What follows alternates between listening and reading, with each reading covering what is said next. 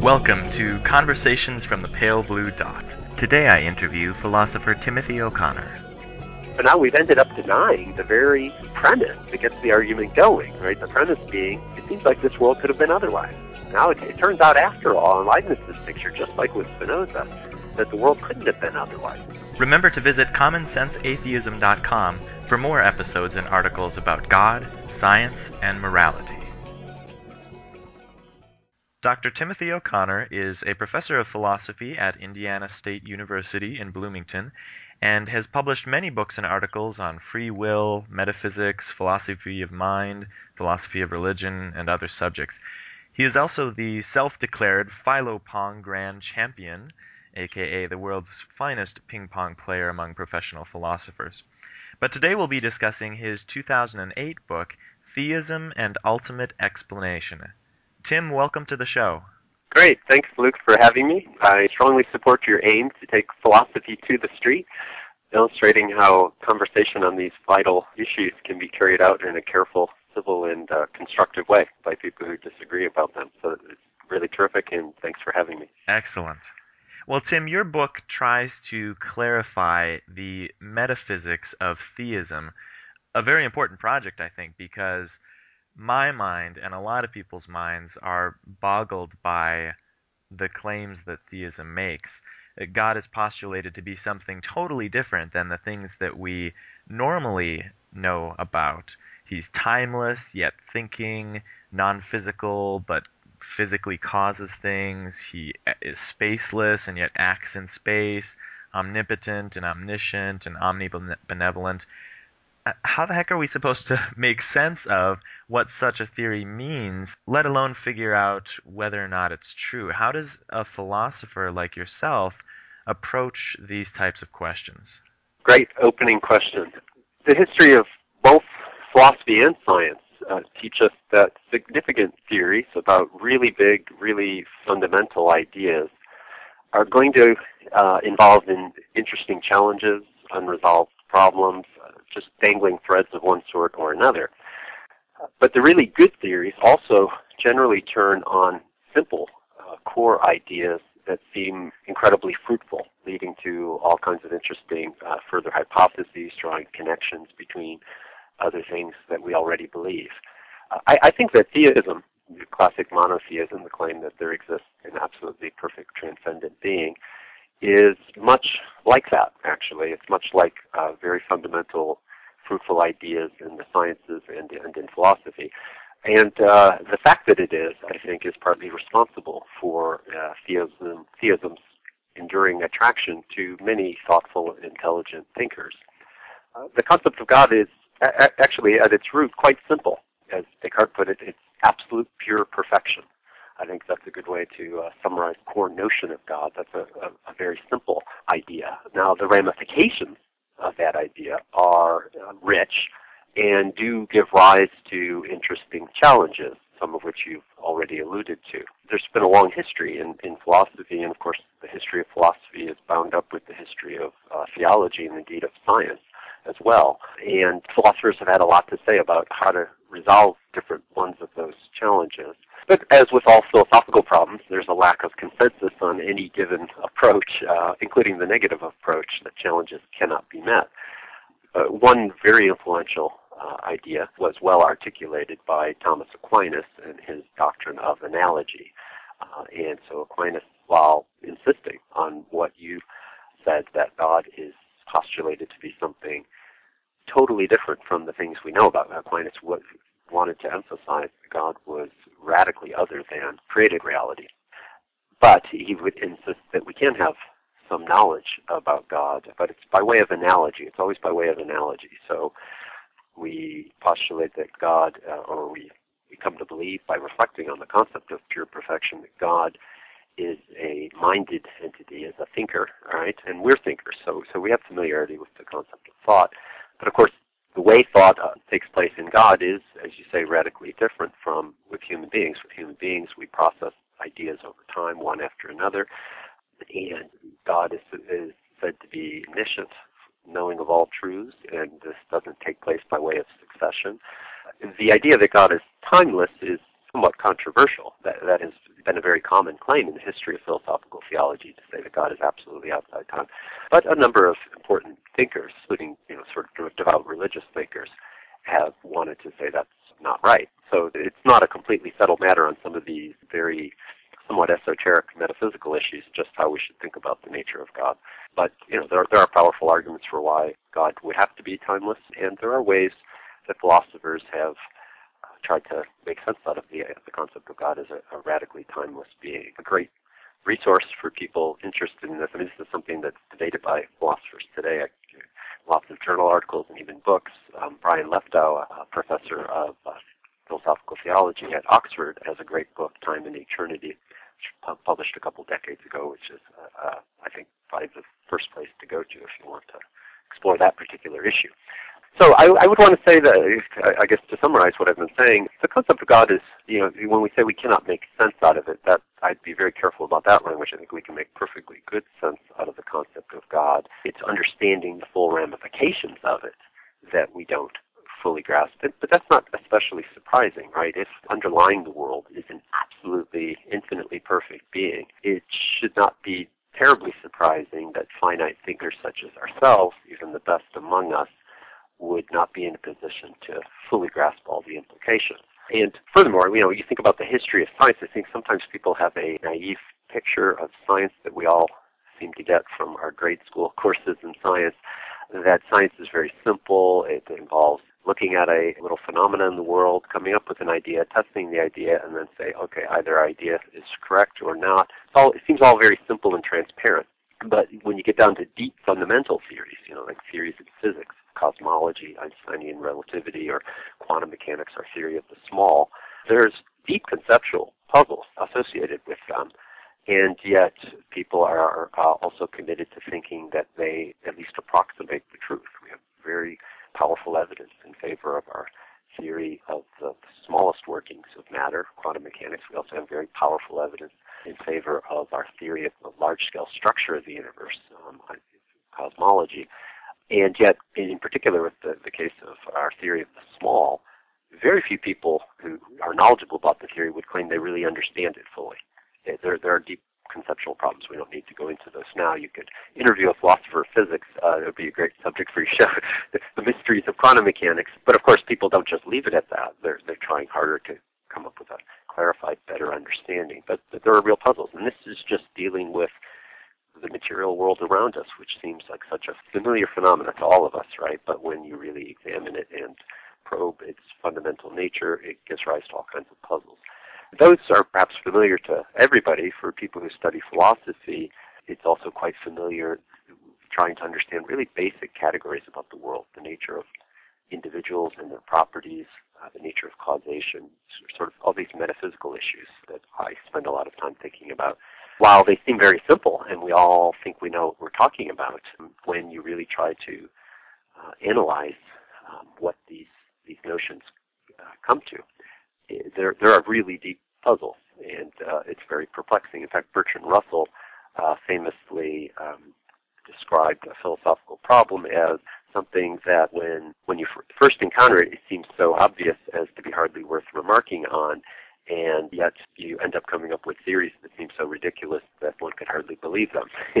And that's a very familiar situation in philosophy. Right. And the moral, I guess, is that right beneath the surface of what we think we understand well lurk really deep mysteries and conundrums. A philosopher is not content to just leave it at that. We want to understand things as best we can. But the history of philosophy encourages a strong dose of modesty in all of us to think we're ever going to truly get to the bottom of all these things. We can make progress, but we're unlikely to get a full, completed understanding. So we can just say, okay, those problems are done, we can move on. And I think the same is true in philosophical theology, where you attempt philosophically to reflect on the concept of God and theorize about the nature of God and God's relationship to the world. I think that people have made progress. There's a lot of wealth of progress in the history of the subject, but I also would be very skeptical about thinking we would ever get to the bottom of it. Well, you say that Aquinas' approach to arguing about something totally other than our normal experience was arguing by analogy. So when we talk about God thinking, it's not really like how humans or computers think, but it might be something kind of similar. Is that right? your approach? And also, is that an approach that's used in other fields of study, like perhaps cosmology?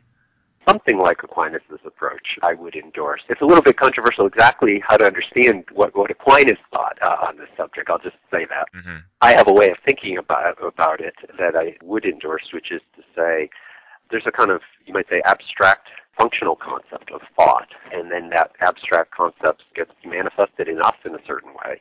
It's the job of the cognitive sciences to try to better understand what that way is exactly. But we can identify a core concept, and we can speculate about minds that are not human minds, right? Obviously, other intelligent animals, but also we could speculate about minds that were not rooted in biology at all, maybe silicon-based mentality. We could speculate about that, and when we do so, we use categories of thought, belief, desire, and so forth Right. in very abstract ways, right? And so it might not have quite the same experiential quality as it does for us, but we would still identify these beings as thinkers. So similarly with the concept of God, if God is indeed timeless, if God exists and is timeless, then yes, his self-experience is totally unimaginable to time-bound beings like ourselves. But that doesn't mean that concepts of belief and even justified belief, knowledge, intention, purpose could not still apply to God. We'd need an argument to tell us that they could not possibly be realized in such a mind of that sort. There have been arguments given for that and other claims. I'm not impressed by them myself, so I don't think they're compelling. Well, you say that you would need an argument against the possibility that, say, belief, desire, intentionality can't be realized outside of a physical system. But I Yes. wonder, why would you think that the burden of proof would be on the person trying to show that that's not possible, as opposed to the burden of proof being on the person who supposes that that is a coherent concept, even though it's never been really observed? Like, for example, I'm thinking if somebody were to tell me that their theory of the multiverse or something involves spaceless skyscrapers, I'm not sure who the Uh-huh. burden of proof would be on there. It would seem to me I would have to explain how spaceless skyscrapers is a coherent concept, as opposed to saying, well, you can't disprove that spaceless skyscrapers is. But I mean, think about your example. I think we can disprove, right? Because the very concept of a skyscraper is the concept of a physical building occupying space, indeed occupying a relatively large portion of space compared to other human artifacts. And so right off the bat, a contradiction is suggested, but I don't think our concept of thought is bound up with specific, things that we would now think are at least intimately involved in human cognition, right? Neural processes of various kinds that we're just beginning to come to some degree of understanding of, right? I mean, people had the concept of thought long before they ever knew about neurons, neural assemblies, and such like. And indeed, many people have found very attractive the thought that human mentality is entirely divorced from physical phenomena, although undoubtedly sustained by the continuing biological function of our physical bodies. Now, this idea may be false. The fact that people could coherently entertain the idea, and indeed many important thinkers, having been dualist about the nature of mind, thinking mind is something radically other than anything physical, it's not been the typical reaction in the history of reflective discussion to just say, well, I don't even know what you're saying there. Mentality doesn't seem conceptually connected to physical processes of any particular sort in a way that skyscraper, just right on the surface of it, they're physical concepts. Think of all the movies, fiction stories we all have read from childhood on, even as adults, and we sort of play along without any conceptual, we don't all get totally confused when we have ideas of, ghostly people leaving their bodies and looking down at their bodies on operating tables and such. Now, all this might be factually false that this ever occurs, but we don't have any problem imagining it. And there's indeed empirical work in developmental psychology that suggests that children have no problems with the concept of themselves or even of God as being a non-physical reality. Well, I want to pursue this example just a bit more because I think it'll illuminate this concept of arguing by analogy rather than with more precise terms that we would use if we had them. Let's ignore the mental and physical apparent correlation. What about thinking and time? Doesn't it seem like thinking is more conceptually tied to time in that, I think of thinking as I have one thought and then I have another thought and then I combine Right. those thoughts and then that results in, at a later time, an additional thought, that kind of thing. So isn't thinking conceptually tied to time? And if you're going to say that it's only by analogy that we talk about thinking, then what's the border of analogy? Like, why couldn't I say that, well, it's only by analogy that I talk about a spaceless skyscraper? Okay. First thing to say is it's not obvious to me. I'm of two minds on the question of thinking of God as a timeless being. I actually incline towards thinking God's life must be temporal in some sense. Okay. But I'm willing to play along. I could be wrong about that, and that certainly has not been the dominant view in the history of philosophical theology. So let's suppose, for the sake of argument, that God should be thought of as a timeless being. Then I think what you would have to say is, well, you look at we have a variety of thought concepts, mental ability concepts, and maybe some of them would be applicable to God and some not. So you're right, especially if we put it as thinking, that carries with it the idea of process. Right, and so if God is timeless, there would be no literal succession of one moment to another in God's life, so there could be no process in God's life. So God wouldn't engage in thinking, but that would not be to say that God would not have mental states. It would just be God timelessly would be aware of truths, right, but without any sort of needing to draw rational inferences or, engage in planning in the way that human beings do. These are temporal processes. And so the timeless God theologian would say, right, God doesn't engage in thinking, he doesn't engage in planning, he doesn't remember, he doesn't anticipate, but he is aware, he grasps all truths, he timelessly is engaged in a creation of the world, which we experience as an unfolding reality, but God stands in a timeless relationship to all of it. And he does so with a timeless intention, some purpose, goal to be achieved. So you would say, so God would be to some degree like us, and to some degree not. Certain of our mental categories, they don't seem to be obviously at odds with the idea of a timeless nature. Others do. And so you would just say God is not a thinker wholly like us. But of course they hasten to add, planning, anticipating, these are important to us only because we are finite beings who are not aware of all truths instantaneous, who have to plan for the future because we can't, in a simple unitary act of will, accomplish all that we desire. So these are actually reflections of our finiteness rather than something integral to or really valuable for their own sake in any kind of thinking being. Well, this segues into a question I have about God and simplicity. You said earlier that one of the attractions for many people for the theistic hypothesis is that it's very simple and it might provide a very simple explanation for a wide variety of phenomena. But it's hard for me to grasp what's meant by simple there because God seems to me like an extraordinarily complex hypothesis in that God is supposed to be a being who has lots and lots of thoughts, whether or not he thinks as a process, he has relationships, he, in the Christian view, incarnates himself into a complex physical biological body, he has relations to all kinds of things in the universe and has knowledge. How is it that that kind of being is simple in any meaningful way? Good. Well, I did say it was the core concept of God that is fairly simple. Consider the concept of a triangle. I think most people would say that's a pretty simple concept. Sure. Not as simple as the concept of a line or a point, right? Those are even simpler geometrical concepts, but it's still a pretty simple concept. So it's a simple concept, yet it has lots of implications that are far from simple, right? So, lots of surprising implications. So in two-dimensional plane geometry of a Euclidean sort, the sum of the interior angles of any triangle, no matter what the particular shape of the triangle or size, the sum of those interior angles adds up to 180 degrees.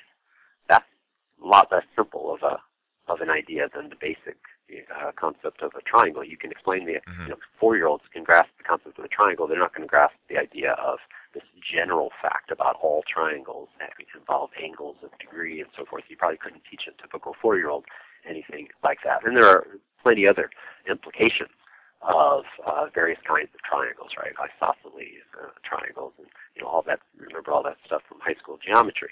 So this is kind of a rough analogy to what I'm talking about when I say concept of God is simple on the surface, pure, limitless perfection. So we haven't talked about the specific attributes involved. We just said whatever attributes it has in a limitless way, and it has all and only those attributes which are, in some sense, pure perfection.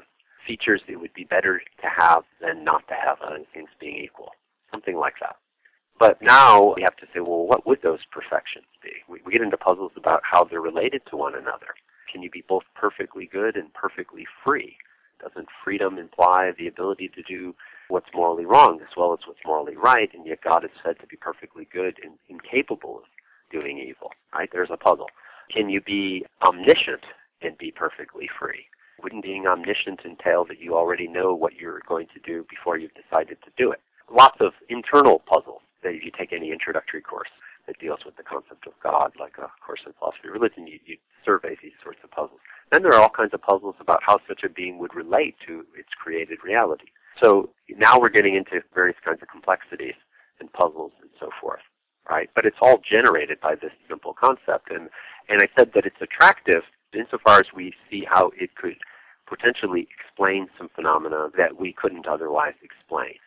I want to immediately say, talking about that, the kinds of facts that God would explain, there's of course been an unfortunate tendency among some religious thinkers to want to appeal to God to explain very specific facts about the world that at the time didn't have perhaps a very good scientific explanation, the so-called God of the gaps style explanations. We don't seem to understand this phenomenon, therefore perhaps God did it, right? Like right now, we don't have a good understanding about the transition from non-life to life. Right. Certain types of theistic thinkers inevitably want to appeal, so that was a special act of creation. God especially originated life somewhere a few billion years ago on planet Earth because we can't see how the transition might have occurred. Right? We have some ideas that are promising, but we've no good, well-developed theory, let alone a well-confirmed theory. I myself would strongly discourage people from thinking of God as explanatory in that sort of way. As somebody like Aquinas would have himself emphasized, creation has its own integrity, right? It's a kind of reality that unfolds in accordance with its own principles. God might not miraculously intervene for some specific purposes, but we wouldn't want to appeal to God to explain things that potentially we could see a scientific explanation for. But I think there are very general fundamental facts about reality that are too big even for science to ever address in principle. Now, it takes some work to persuade people of this, right? Because I can imagine people would be suspicious. Well, how can you say from the get-go that science could answer that sort of question? But, the question of contingent reality itself, that just existing things around us. But what could we envision to be the ideal, most successful scientific approach in basic physics? Well, boiling everything down to one fundamental principle or dynamical law or something like that, governing one fundamental type of entity, deeper than the categories we have now of electrons and quarks and so on, right? Imagine that you could get down to deeper, down to one fundamental kind of entity unfolding in one dynamical way in accordance with some simple dynamical equation or principle, right? Then physics would be done. You can't get any simpler than that. That's the kind of ideal limit, right? This is what famous physicist Steven Weinberg, Nobel Prize winner, calls the dream of a final theory. That there could be an equation of the universe that could be so simple you could put it on a T-shirt. We could all walk around with the equation of the universe, right. The most fundamental explanatory principle. Suppose it does happen. Then we could say, but why is there anything that answers to that principle? And here I think, science can't address that. Science is in the business of trying to describe in the simplest, most elegant kind of way possible the deepest explanatory principle governing what exists. But why things exist to begin with is beyond the reach of science. It's not an empirical kind of question. Now, someone could posit that the empirical world exists of absolute necessity or something like that, like Spinoza did. But when you do that, you're doing metaphysics. And I think that's a legitimate metaphysical hypothesis, and it needs to be compared with others. I myself think that theism provides the best sort of route here for potentially giving us an explanation for existence itself. And that's what I wrote my book about. So just going back real quickly to this idea of God as simple and yet having very complex implications, maybe another illustration here would be something like the Mandelbrot set, where the equation is extremely simple, but the implications are endlessly complex and rather amazing to look at when it's visualized. Yeah, that's a nice sort of pictorial version of what I'm talking about. Yeah, exactly. Okay. Well, your book says a lot about possibility and necessity, this modal logic. Now, this is a tall order, but I'm hoping you can give us a brief introduction to modal thinking and then sketch your own view on these concepts. Okay, good. Yeah. The concepts of possibility and necessity are very basic concepts that underlie a lot of explanatory theories, including scientific theories. I think it's implicit. So when you're starting off, you're trying to develop a scientific hypothesis. You have some phenomena, and you do some careful observations, you accumulate some data, and you try to come up with an explanatory theory for it. There are certain assumptions one makes in trying to construct theories, namely that any true theory would have to be logically consistent. It couldn't contain completely contradictory elements where it asserts something both is and is not the case, right? Anytime we develop a theory, sometimes theories are complicated, and scientists actually discover hidden contradictions in developing theories. The reaction isn't, well, let's go out and see, maybe this contradictory theory is true, right? No, it's, whoops, we got to change the theory. Either we junk the theory or we correct it, right? So, and why is that? Well, it's an implicit belief. Logically contradictory theories cannot be true. Right. That cannot that's a modal concept. Saying it's not just saying it isn't true, it's saying it cannot be true, right? So we have this idea that fundamental principles of logic set an outer limit on what might possibly be true. So we have this idea that it's a kind of necessity. I mean, it's in fact the deepest kind of necessity, purely logical necessity. And there are other sorts of constraints, one might think, that add further structure. So think of necessity as kinds of structure that any possible reality would have to abide by. Mathematical consistency as well. Notions of the natures of things, this kind of idea of essence, right? That water cannot exist in the absence of hydrogen. Why not? Well, it's part of its nature that it be hydrogen and oxygen atoms bound up in a certain characteristic structure that we call H2O, right? That's what water is. It's not logically contradictory to say there's water in the absence of hydrogen, and yet there absolutely could not be water in the absence of hydrogen. There could be water-like stuff, but not water, not our stuff, right? Because that's what its deep nature is. Chemistry reveals to us its deep nature. So we have this idea of things having certain natures that put constraints on the scope of possibility. Right?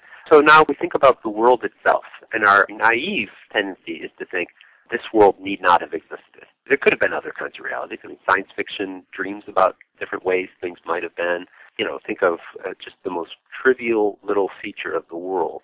So I'm looking at a desk in front of me, and there's a tiny little smudge from a little coffee stain on my table. It sure seems for all the world like reality might have been such that that little smudge wasn't there on my table. Well, if that's so, then that raises the question, why are things as they are? And of course you might say, well, science talks about that. Science tries to give an explanation of why things as they are. True. Those explanations always involve appealing to some factor or other that can't itself be explained. Right. You explain the behavior of water, the sort of liquid kind of nature of water that's different from the behavior of solid objects in terms of the chemistry of liquids. But that chemistry appeals to properties, kinds of underlying entities that are assumed to work a certain way, but without an explanation. And then you go further and further. You go to the deepest physics we have right now, the behavior of an electron, the tendency to repel other electrons and attract positively charged particles.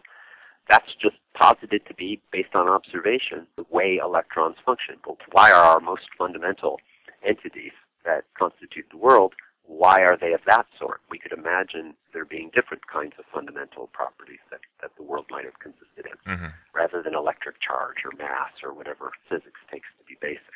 And it seems like, in principle, there are going to be some appeals or other to this is the way things are at rock bottom. and that's it. But it seems deeply unsatisfying to just say, and it just is that way. Yeah, things could have been quite different.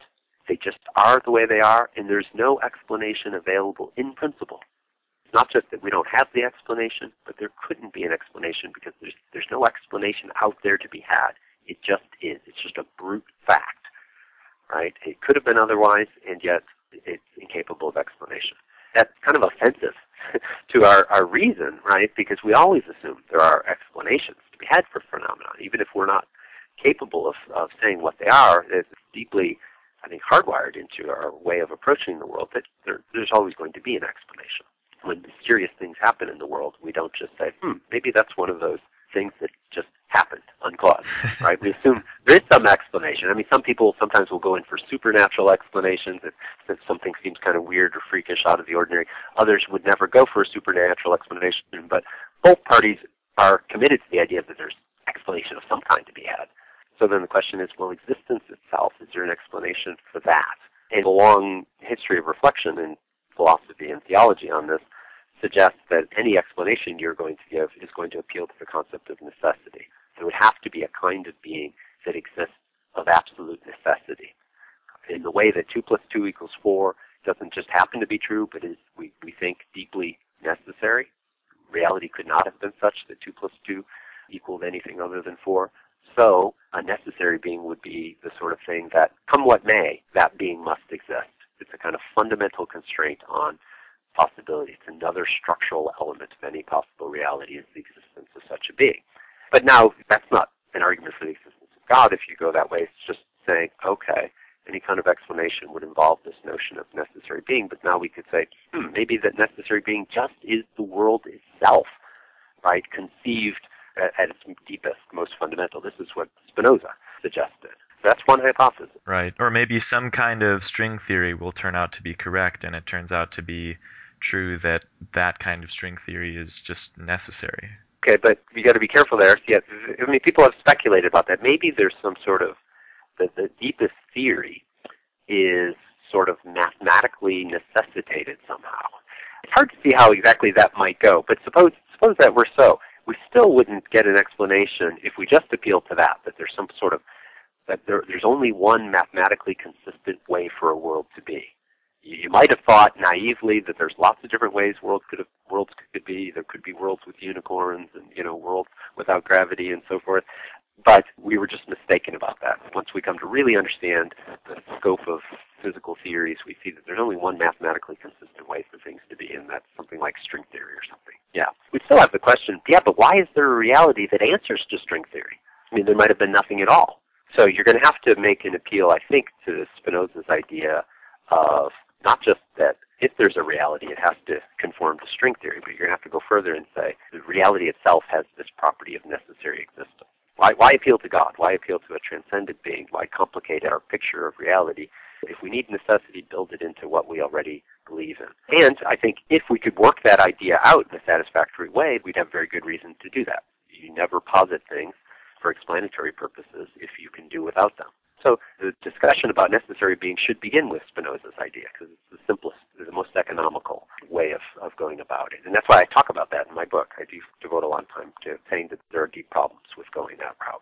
But if you don't go that route, then you say, well, then it's some kind of other being transcendent of the world we know about that somehow gives rise to this contingent reality. Because if we're looking for an explanation, why is there this contingent stuff, this stuff that need not have existed, if we're going to appeal to some transcendent necessary being? But that could be a personal transcendent being in the way theism conceives, or it could be an impersonal reality, right? It could be some kind of impersonal universe-generating kind of reality of a hard-to-conceive sort. Mm-hmm. And again, I think that's an idea that has to be looked at very carefully. So the short of it is, I'm saying that we need to, if we're going to have a fully intelligible reality, we need to suppose that there is such a thing as necessary being. That's just the beginning of a conversation. And there are different avenues you could go from that idea, and there's lots of room to argue. So that doesn't automatically point to theism. Right. So your book, Theism and Ultimate Explanation, is seeking what this ultimate explanation for the universe and everything we know of might be. and you present your own thoughts on the subject in the context of a kind of Leibnizian cosmological argument. What was Leibniz's argument, and how do you think that your version improves upon it? Okay, good. So Leibniz's argument, which is much discussed in the history of philosophy, was actually expressed as much of Leibniz's philosophical thinking was in a very short little essay that's often translated on the ultimate origination of things. It's like a 3-page, typically printed out in a 3-page format. It's a very simple little argument, but it has a lot of powerful pull and it's occasioned a lot of discussions. So Leibniz, he would give the argument in terms of what he called the principle of sufficient reason. Right. For every fact or existing entity whatsoever, there must be an explanation of why it is so rather than otherwise. And then we could suppose the universe has existed forever, but that still wouldn't give us that kind of ultimate explanation, right? Because we could imagine eternally there being a world that's different from the one that we inhabit. Right? And so we still wouldn't have an explanation, yeah, but why this eternally existing, unfolding state of affairs rather than some other sort? Right, and that's how Leibniz's argument is differentiated from another popular cosmological argument called the Kalam cosmological argument. Right, I'm not at all sympathetic to the Kalam cosmological argument myself, which basically wants to argue that there would have to have been a temporal beginning. Leibniz's argument is very different from that. It doesn't presuppose anything of that sort. Mm-hmm. So Leibniz was perfectly happy to entertain the idea that the world has always existed. The example is, you could imagine the world consisting of an endless series of monks copying manuscripts, right? Medieval monks copying manuscripts. You observe one of these fellows and you say, well, why is that happening? And then you're told, well, a previous monk had made an identical copy, and this monk is now copying that previous monk's work. And you say, okay, so why did that prior monk copy out the manuscript that it copied out? And you say, well, it was preceded by another monk who had copied out a manuscript that it had seen previously, and so on, without beginning.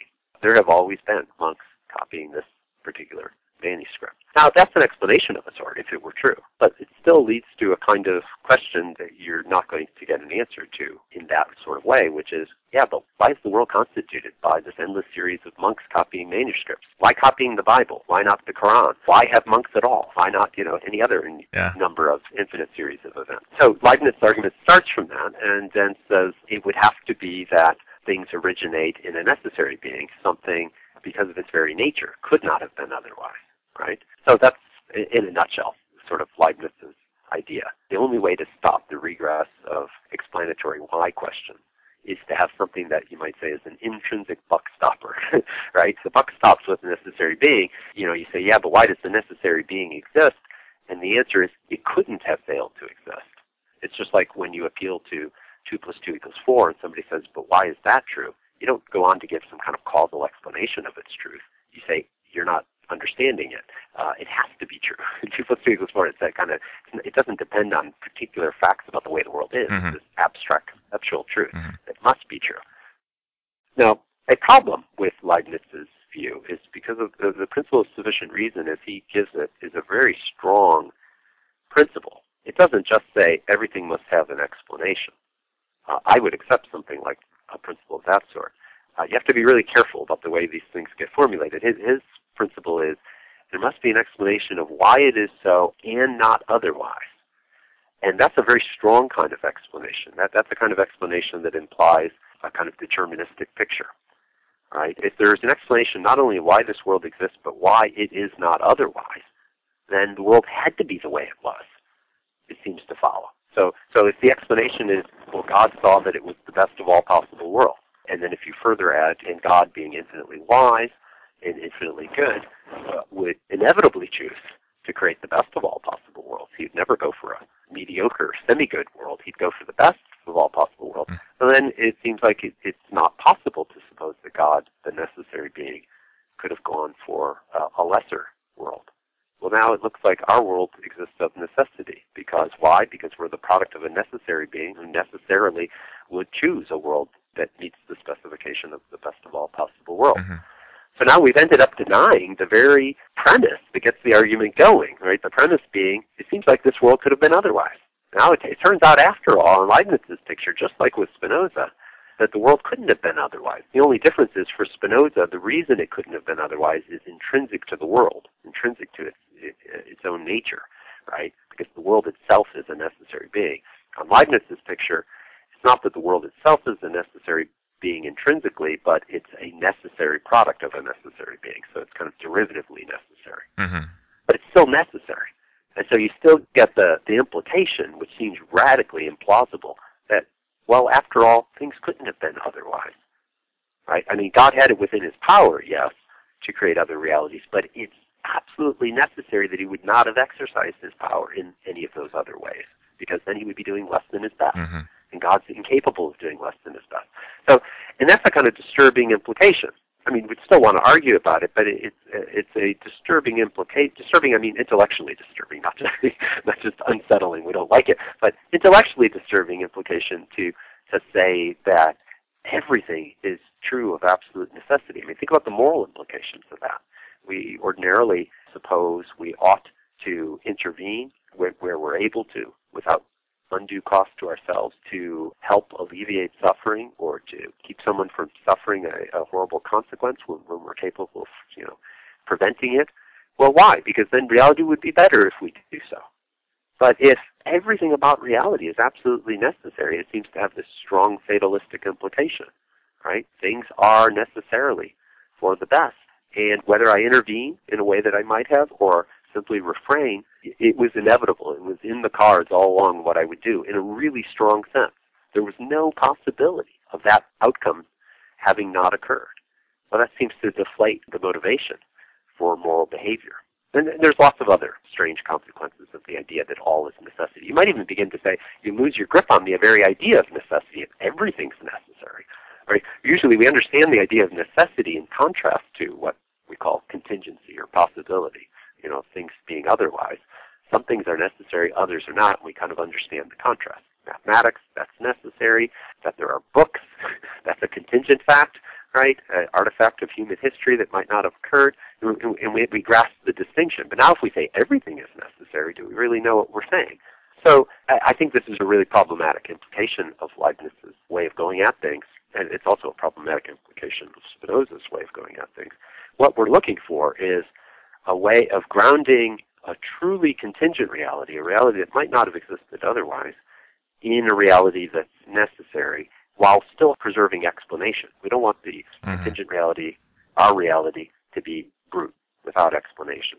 And I think that's possible. I think Leibniz just thought all explanation has to be of this strongly why this rather than that sort that entails kind of determinism, necessitating explanation.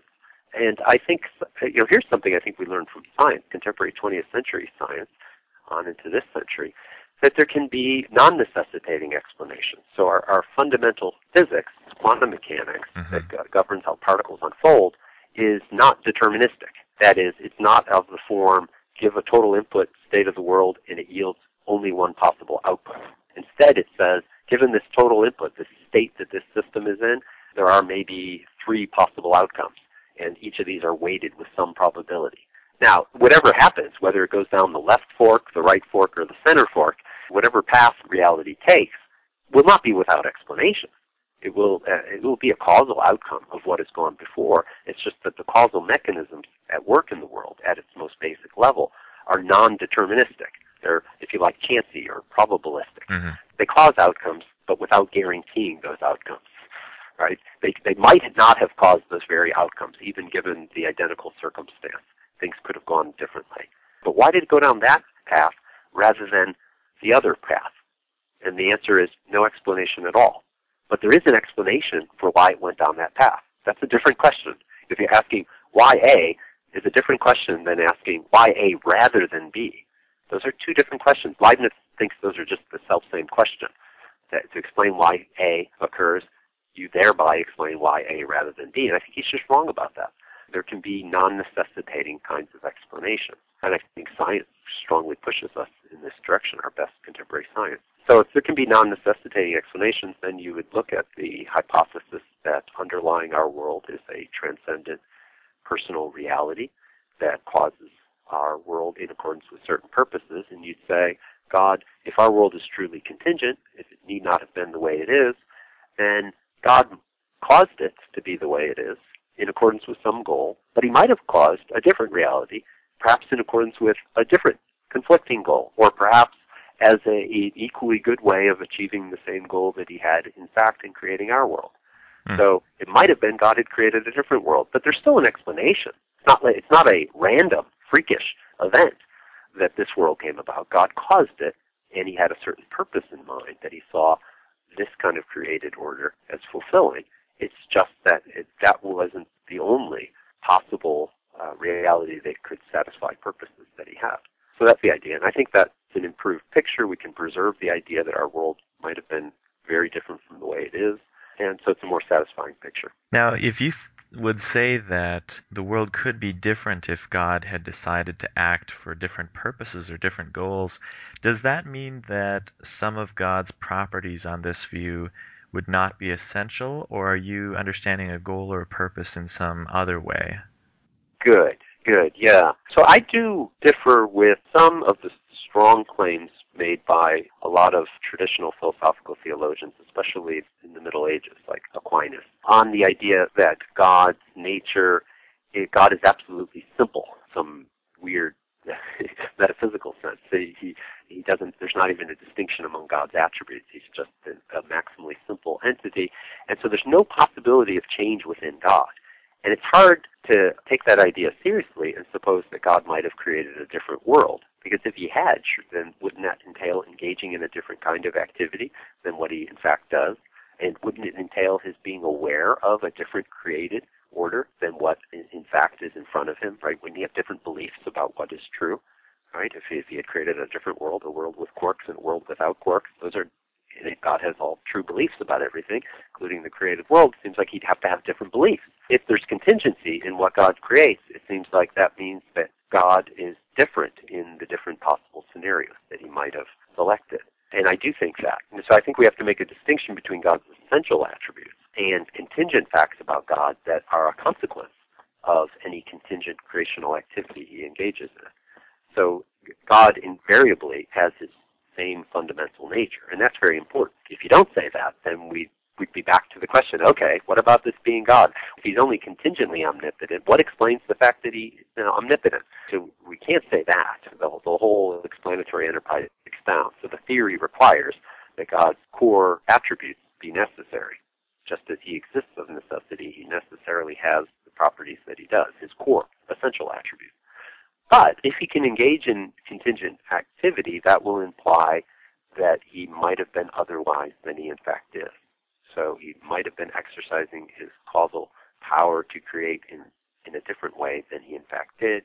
He might have had different beliefs about what was occurring than he in fact has, because there's a different reality. He would have had the same set of possible purposes. That would be part of God's nature. Possible goals that God would see as good goals to achieve in a created order. That would be invariant across any of these possibilities.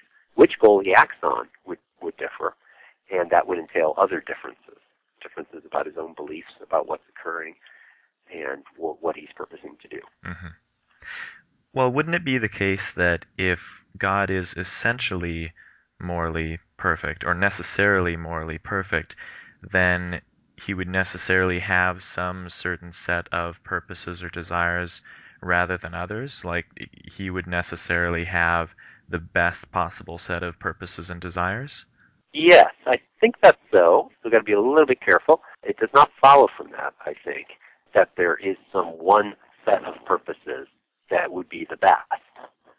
Leibniz assumed that there was such a thing. Well, I shouldn't say just that he assumed. He actually gave a little argument for it, try to at least make the idea plausible that there's one best possible created reality. If that were so, I would agree that it's hard to see why God would not aim for such a best possible reality. After all, doing things doesn't cost God anything. He doesn't expend energy in the way we do, right? We have finite resources, we have trade-offs. None of that applies to God. So if there is a best possible created order, best balances all the kinds of considerations, features that go into making a good created reality, then surely God would go for it. But I don't think we have good reason to think that there is such a best possible order. It seems like you could always improve upon any finite created order, simply by adding more good things.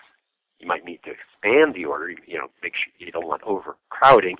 So, but you just make a bigger space, and it seems like, that's one simple reason. There are others, I think. It might be that there are interesting, good kinds of things that couldn't co-inhabit the same physical universe because they would require a different makeup to the universe, right? If that were so, then, God couldn't create both of them at least within the same world, the same universe, because they're incompatible with each other. So for a variety of considerations could easily lead you to think it's not at all obvious that there's a best possible world, and if there isn't, then there's probably an infinite number of different ways that are equally good, and so God could choose from any of them. And so there could still be a great deal of contingency in what occurs. But these are big topics. Let me just say straight up that philosophers have talked about this kind of topic at great length, and you get differing views on this. There's a very good book by a philosopher, Bill Rowe, who's an atheist, called Must God Be Free?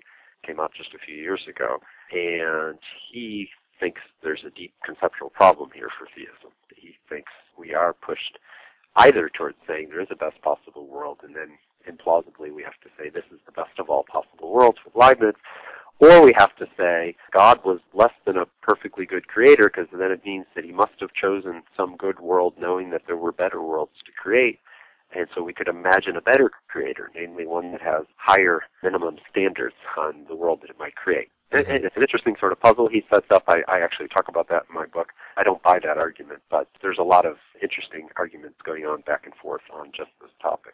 Yeah, well, we've opened a number of Pandora's boxes during this interview, and I'll put some links, of course, in the podcast notes so that people can start to research the things that we've just barely scratched here. I want to conclude with a different sort of question. Because you present a sort of argument for the existence of God in Theism and Ultimate Explanation, your work there has a great deal of similarity with the work that comes out of Christian apologetics. And I wonder if you might share your own view on what the role of the philosopher is and what the role of the apologist is and whether there's a difference there. That's a good question. The origin of the term, of course, of giving an apology or being an apologist, different from our modern typical use of the word apology, is, of course, just giving a defense of something. But, of course, it has connotations when you speak about religious apologists of one kind or another. Mm-hmm. People often associate with, kind of like in debates. We all know when you go to a public debate, you're not listening to a discussion where people are both trying to figure out together what are the best considerations on both sides of some issue. The job of someone in a debate is to try to persuade the audience that their side is right.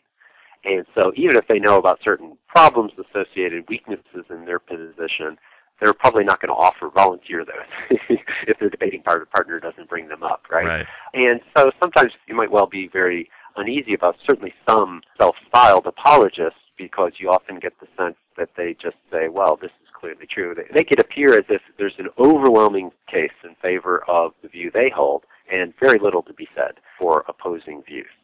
And, of course, if you're trained in philosophy, you realize that that's almost never the case with respect to any issue, that there are puzzles associated with any view. And that philosophy is really a matter of, when coming to your own philosophical position, is less a matter of trying to give a proof in favor of a position as to really understand both views well, to understand the strengths and weaknesses of views, to understand the best versions of competing views, and then to weigh up the strengths and weaknesses and to render a judgment about where the balance of truth seems to lie. I have philosophical views on a range of issues, including ones that have nothing to do with religion, but that's the kind of process that I find myself engaged in, and that I think most philosophers find themselves engaged in. They can see some merit, some strengths to views that they don't hold, but they incline towards one because, on balance, it seems to have fewer problems and to offer better explanatory payoffs than rivals. And you hold them, though, with some degree of humility and tentativeness. So, I'm a philosopher. I take very seriously the goal of good philosophy of trying to understand competing views very well and to engage with them sympathetically.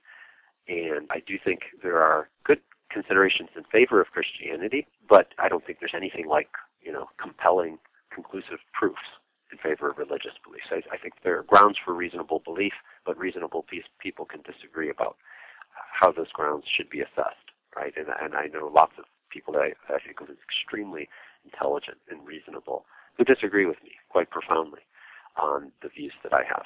But if we strip the term apologist of the connotations of, not really trying to engage in an objective, dispassionate search for truth, then I guess, what I'm doing in that book is a form of apologetic, and I'm happy with that. I mean, I think there's very good apologetics as well as some of the less reputable sort that you sometimes come across. I think good apologetics, insofar as it touches, as it inevitably will, on philosophical issues, should be very conversant with the best contemporary philosophy, the best thinking, including the best thinking by atheists. One of the reasons for that is if my own set of views are approximately true, I'm going to come to a better understanding of those views insofar as alternatives are developed in a better way that drive me to try to better understand and better develop my own view. Philosophy is this ongoing process. We're arguing about this most of the time about the same issues that people like Plato and Aristotle 2,500 years ago were talking about.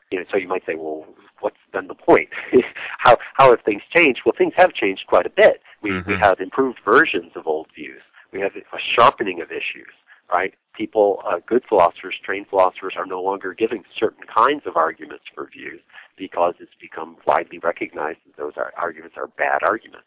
So there's improvement of that sort, but it's slow, and it's consistent with there still being a range of intellectually defensible views. And that's how I see things. But, I guess I'd want to add this. Because of the history of philosophy, and in particular of arguments for theism, the use of the term proof, philosophers almost always no longer think that way. They've recognized that that's really an inflated way of thinking about what we're doing. We can't really aspire to proof in philosophy. And so all that should be said is that we offer reasons in favor of the view. There can be more or less good reasons in favor of the view. And insofar as you give what you take to be a really good case in favor of a certain view, you're then putting it forward to a proponent of a different view to say, okay, well, can you improve your view? Can you respond to these arguments? But oftentimes what you hear is when someone gives sort of considerations in favor of theism in more contemporary philosophy, people will say, well, this could be false, or this isn't just obviously true. Well, and I want to say, well, of course, but that's the case for any philosophical topic. But there can be more or less good reason. And so we should have a reasonable standard of evidence when we consider these issues. Well, that's very well said. Tim, it's been a pleasure speaking with you. Thanks for coming on the show. Well, thanks. I really enjoyed it.